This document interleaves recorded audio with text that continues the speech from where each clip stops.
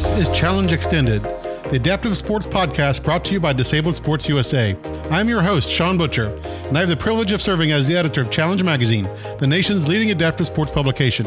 Challenge Extended provides an opportunity to share the personal stories of our nation's adaptive athletes, training tips from the best coaches and program leaders, and news on the latest technology, equipment, and trends in the industry. I first met Paralympian Tricia Downing back in October at a Blue Ridge Excellence event sponsored by Athenica. She's an amazing athlete, advocate, and human being. Since the cycling accident that left her paralyzed, Trish has completed over 100 races, including marathons and triathlons. She was the first female paraplegic to complete an Ironman triathlon and qualified for the Hawaii Ironman World Championship twice. She is a member of the United States national shooting team and represented Team USA at the Rio Games in 2016. In addition to her athletic career, Trish has been a disability rights advocate, founding Camp Discovery and the Cycle of Hope nonprofit, focusing on helping female wheelchair users gain confidence and self-esteem through a yearly sports and fitness retreat. She is also a published author. Trish, I'm delighted to have you as my guest today. Sure. Thanks for having me. So for folks that may be listening and not know a little bit about your background, you've been involved in sports most of your life. Is that correct? That's correct. I started swimming when I was 4 years old. So I have been active as an athlete almost that whole time. I went through a little couch potato spell after I graduated from college. But other than that, I've pretty much been involved in competitive athletics my whole life. And you had an interest in, pursuing the Olympics, prior to your accident. What sport were you interested in at that time, and what were you pursuing? I was pursuing the sport of cycling. I don't know that I actually could have or would have made it to the Olympic level, but I definitely was looking to make it to the elite level where I could, possibly race as a pro racer. And, that can mean a variety of different things to different people, because a lot of pro athletes don't necessarily make a full living from their sports. But, I was hoping to be very active on the women's cycling circuit.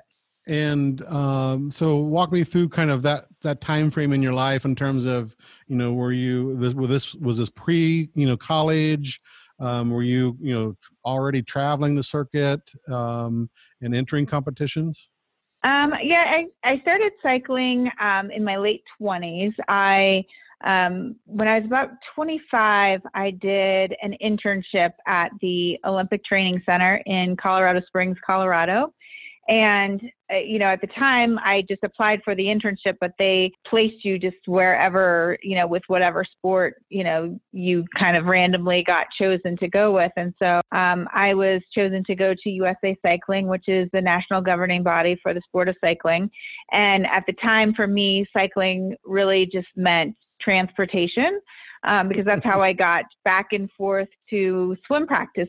From the time I was 7 to the time I was 17, I rode my bike back and forth to swim practice. So that's really all I knew about the sport of cycling. I didn't realize all that time that it was actually a competitive sport and that it was a sport in the Olympics. And, I'm not sure if that's because I was living under a rock or if it just wasn't very well publicized, when I was a kid. But as I was working at USA Cycling, I had the opportunity to travel around the country to different events. They were short a staff person in their communications department that summer. And my undergraduate degree is in journalism. So I went to the junior national championships, the senior national championships, and then also the U.S. Olympic Festival. That was back when they still had that. And I was responsible for writing press releases and things like that after the races. And I did a lot at the velodromes, at the track cycling racing. Mm-hmm. And it was just so exciting. It was fast and it was scary, and bikes with one gear and no brakes and crashes and all of these things. And, I just was just thrilled by the, adrenaline of it all. And so I made a promise to myself that I would learn how to ride on the velodrome. And So I think it was a couple years later that I actually took a class, an introductory, like it was a, women's introductory class to track cycling. And I took that, and from there just kind of took off and loved it. And I know that you've, obviously told the story before and been pretty open about it. And you were actually cycling when you had a tragic accident. And can you tell us about that? Yeah. So along with racing at the track, I hired a coach, and as part of my training, he said, you can't really just train on the track. You've got to get on the road and get some, basic skills and endurance and all of those kinds of things. So I actually ended up taking up road cycling also. And one day in 2000, it was the fall of 2000, I was on a training ride with a friend, and a car turned in front of us, and my friend was able to kind of swerve around the car to avoid being hit. And I was just behind him and ran right into the front of the car. And I was launched off my bike, and I landed on the windshield of the car on my back and then fell to the ground. And it was, kind of an immediate thing. I was immediately paralyzed. And as I was lying there on the ground, I could feel the pavement under my shoulders, but I couldn't feel anything under my legs. They felt like they were just floating in midair. And so I knew then that something was very wrong. And, by the time we got to the hospital and I got through all the tests of the evening, the doctors kind of confirmed our worst fears, of that I was paralyzed from the chest down and that I was going to be dependent on a wheelchair for the rest of my life. What was your recovery, process or period during that time frame? The recovery total lasted just over 4 months. I was in the ICU for about 3.5 weeks. They had to stabilize me. They put rods in my back. I had also broken 2 ribs in my scapula and fractured a vertebrae in my neck. And so I had a neck brace, a back brace, and then I had some internal issues. So I ended up having my gallbladder removed. And then once all of that was stable and I was out of ICU and out of the hospital, I was transferred to Craig Rehabilitation Center in Inglewood, Colorado, which is not very far from where I live in Denver. So I was very familiar with Craig, and that was really the only place that my family was considering having me go for my rehab. And so I was at Craig just over 3 months, learning how to navigate life in a wheelchair, to take care of myself physically, deal with the mental and emotional pieces, and just really get back to life. And I'm glad you mentioned the mental and emotional. So obviously the physical rehabilitation, is kind of, you walked us through that. What was your mental and emotional state? Obviously, particularly with your interest in sports, and where were you and what were you thinking? Well, I was pretty stubborn, and didn't really want to spend time with the psychologist at the hospital. So I really didn't do a lot of that. But I think, the recovery is really very much an up and down situation. I would have days where I would, be in a good state of mind and think, okay, this has happened. It's not good, but I know I can deal with it. And then there would be other days where I'd kind of crash and burn and be like, what is my life coming to? What's going to happen when I leave the hospital? But overall, I think my athlete mentality really came into play. When I was in the hospital, I did a lot of, just kind of visualizing new scenarios for my life and what was going to be possible. And one of the advantages I went into this situation with was that as part of my cycling training, my coach hooked me up with a athlete who was a visually impaired cyclist. And so I became a tandem pilot and competed at the 1998 World Disabled Cycling Championships. That's what it was called at the time. And so I was the person on the front of the tandem, kind of the eyes. And then I had 2 different stokers, which is the name for the person on the back of the tandem. I worked with a female and a male. And so I had the opportunity to meet a lot of athletes with disabilities. And so I knew that there was a lot that was possible for me still, even though I was paralyzed. And so I think knowing that and having that experience in my background is what really got me through, the difficult parts of being in the hospital and realizing that your life is, completely changed.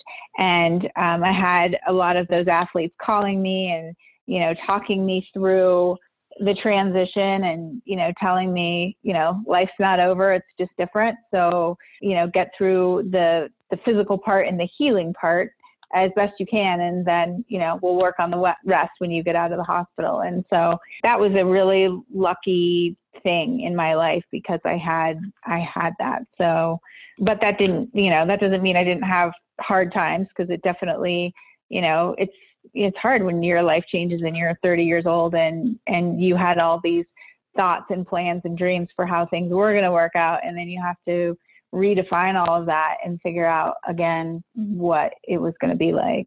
Right, and that's a very good point. But fact that you had that exposure is, an advantage that many folks, if they come into a disability, if you will, haven't had that experience. So at least when since you had that exposure, did you know immediately what kind of sport you wanted to try or do? I mean, did you consider like wheelchair racing or hand cycling or anything along those lines? Yeah, I was pretty set on being a hand cyclist when I got out of the hospital. And unfortunately, Craig has a really robust rec therapy department, and they got me on a hand cycle. They got me on a racing chair. So they showed me these sports. They got me back into the water again. And so when I got out of the hospital, I started to pursue hand cycling. And then I realized, at least in my area, a lot of the hand cycling races were held in conjunction with regular, two-wheeled bike races. And I just at that time found that I had a really hard time being around those races that I, should have been in or would have been in or could have been in. So that didn't really help me mentally recover. So then I started thinking about some of the other things that I could do. And I considered, track and field with the racing chair, but ultimately ended up in triathlon just because it was something a little bit new and different. There weren't a lot of racers doing that at that time. And we have a lot of triathlons in Colorado. So I just decided to kind of figure that out on my own. And that's how I landed in the sport of triathlon. And obviously triathlon means three. So is there a favorite of the three that you have or had? It really depends on the day and it depends on the course. I've had some really great swims. I grew up as a swimmer, and so I've had some really great swims, but I've also had some really horrible conditions and hard swims, and same with the hand cycle and the racing chair. So I tend to call myself a typical triathlete where I can do very well in each sport, but I'm not like a standout in any particular one sport. But I think that kind of works to my advantage because I'm like, kind of steady Eddie. Like I can just do all of them well. I don't like have a really horrible swim and then a really amazing bike and then an average run or something like that. And so I think, I don't know, I think some of the best triathletes, can really hold their own in each one of the sports, but might never, ever be able to do one at the level that they can do the three of them put together. Well, and there are many, many steady Eddies that have done very, very well, right? And come out on top because of the consistency. Exactly. So we've really got to turn to shooting. How in the world did you get involved in the shooting sports? Yeah, that's kind of weird. It wasn't ever anything that I had ever been exposed to in my life. But when I was doing triathlons, I was really focused on distance triathlon, so like Ironman distance. And I don't think that our shoulders are built to do Ironman, especially as a female, when we have smaller upper bodies and not quite the strength and muscular endurance that men have. And so my last time in Hawaii, I qualified for the Hawaii Ironman in 2010 for the second time. And after the bike leg of that race, my left shoulder was just pretty cooked. And typically after, doing big triathlons like that, I'd rest for a couple weeks, get some massages, and my shoulders would bounce right back. And after that race, my left shoulder just didn't bounce back. And so I went to my doctor and I went to the physical therapist, and the physical therapist said, really my problem was just the lack of balance between my body. I was used to doing forward motion pushing activities, and I hadn't really built my back, as well. So, he said doing, rowing activities like, rowing machines at the gym or, weights and stuff like that to build my back and my shoulders would be the best thing to do. And for me, I just sort of took that as, oh, well, I maybe should race in rowing. Like I'm not really I don't take things lightly, I guess. I just like to jump right to the top. And so I started racing in rowing, and the U.S. Rowing Association recruited me to try to make the 2012 Paralympic Games. And it was basically, you've been successful in another endurance sport, basically you need to learn how to row, but you've got all the other pieces in place. And so I started doing that, and I didn't really have a lot of time to try to prepare for London, and I did too much too fast and ended up injuring my back further and injuring my hip. And so I had 4 surgeries, and my athletic career came to an end. And I had a lot of chronic pain, and I thought I was done doing sports completely. So I just kind of found other things to focus on in my life and just tried to deal with the pain the best I could. And after a while, I was like, I really need to get back to something where I can compete at a high level. And I looked at the Paralympic sports that are out there, and I thought, well, maybe shooting won't beat me up too much. So I contacted the national coach and asked, how does one become a shooter?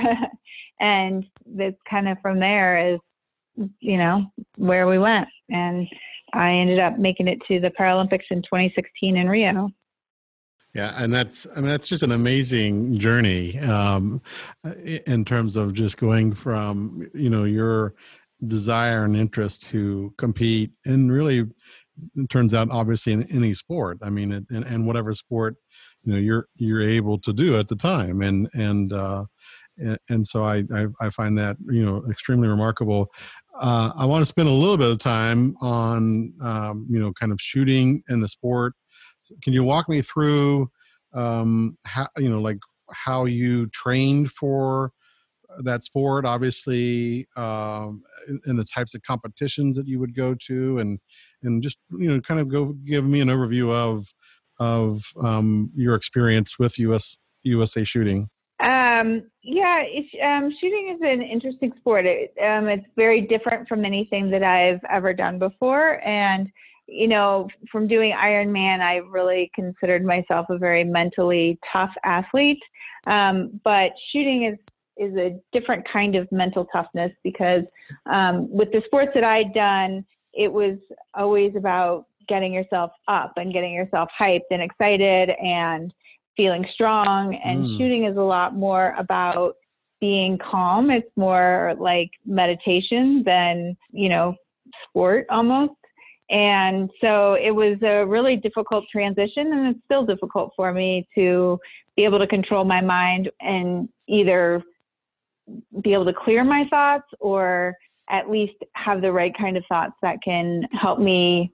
I guess I kind of am trying to not think about my shots rather than think about them. Because when you start analyzing them, then that's when things go wrong. But when you can get into that place of just doing it automatically and it just sort of flows, then that's when you know that you're doing the right thing. So there's a lot of, with shooting, you do a lot of holding drills and dry fire drills and things just against a blank wall that, I can do in my bedroom or in my living room, so that you can condition the muscles to be steady and condition your, finger to do a real light trigger pull and not, yank on the trigger because that moves the gun. I shoot pistol, so that's different than rifle and shotgun, but, a lot of the same principles apply. And so, you do a lot of that, and then you spend a lot of time at the range sitting in front of a target and just doing shot after shot after shot and trying to figure out, a consistent process that you can follow each time to get the result that you're looking for. And it's kind of the worst head game that you can get involved in because, you just kind of psych yourself out when you start thinking about, the wrong things, or when you're like trying to focus on one thing and then 5 other things fall apart, and then you try to focus on those 5 things and then, that other thing falls apart. It's like you can't concentrate on that many things at one time. So you really have to get to where it's kind of a rote sort of thing, but also, you need to, as you're learning it, you need to focus on one thing at a time and get each one of those figured out so that when you put it all together, you don't have to overthink it. And so it's really a different type of concentration. I mean, obviously, in all sports you have to have concentration, but this is, as you alluded to, a totally different type of concentration than most other sports, and particularly the sports that you had been involved in. Yeah, I've never been a golfer, but a lot of people will relate it to the kind of concentration that you have to have with golf or any other kind of target sport. So yeah, it was really different for me, and it was hard to make that transition. But it's the one thing that I think that you can sort of count on, like with any sport, is that if you just drill things over and over again and you work the progression and, you put the time and the energy and effort into it, then you can still, you can get there, you can do well, but there is a lot of just really boring parts to it. And a lot of just like over and over again that is hard for somebody who really likes, I really like the endurance aspect of sports, and I like the power aspect of sports. And those are all things that I've had to learn to pull back on in my training for shooting. So it's definitely a big challenge for me. And for maybe those that aren't familiar with, the Paralympics level or Paralympic sport of pistol shooting, what is pistol shooting? What is the range to the target, or the distance to the target? What is considered a match, or how many times do you get to shoot? Those types of things. Yeah, we have 3 different distances. So one is 10 meter, one is 25 meter, and one is 50 meter. The 10 meter distance, you are shooting an air pistol. So it's a lighter pistol.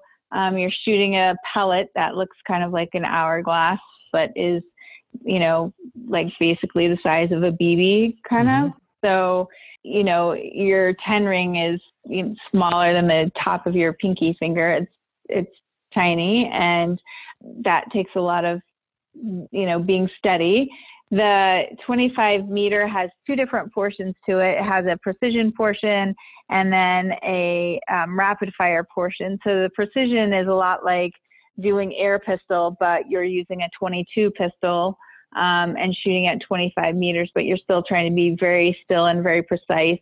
In all of the events, you're only holding the pistol with one hand, and you're not resting it on a bench or anything like that. So that is kind of where the difficulty comes in, because like any slight movement can make your bullet go off on the target. And so the 25 meter is the precision part, and then the rapid fire part. And rapid fire is sets of 5 shots where you lift your arm, take a shot, and then put your arm back down again. Watch for there's a light at the target that goes green. So then you lift your arm again, and you have to shoot before it turns red. So you've got like 7 seconds to lift and take that shot. So it's fast, but it's also kind of slow. Like once you've done it for a while, you're like, oh, it's not like I have to like, totally speed my arm up, like, I don't know. It's hard to explain. I guess it's not like a sprint, but it's a very brisk movement to get it up there in time to take the shot and then put it down again and get ready for the next shot. So, but it takes a lot of coordination and again, keeping your mind on the correct thing. So you cannot let your mind wander in that at all, or you're in big trouble. And then the 50 meter, which is an event I just recently started, it's called Free Pistol. And that is a super difficult event. And in fact, it used to be an Olympic event and they just took it out. It's frustrating. It's a little bit, your pistol is a little bit a combination of the air pistol and the 22, because it's a 22 pistol, but it looks more like the air pistol. Although it's heavier. And when you're 50 meters out, any slight motion you make is a huge motion on the target. So, you can start with a hold that you think is like a, 9 or a 10, but ultimately the shot ends up being a 4 because you've made like the tiniest hair of a movement.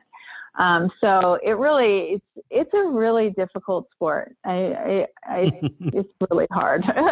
Yes, I could just imagine. Is it something, so you mentioned obviously the 50 meters is not a Paralympic sport. Where are you in the sport? Are you looking at 2020 and beyond, or are you looking at other kind of pursuits in the Paralympic sport, in the Paralympic field as well? Well, so I'm training for 2020 in pistol.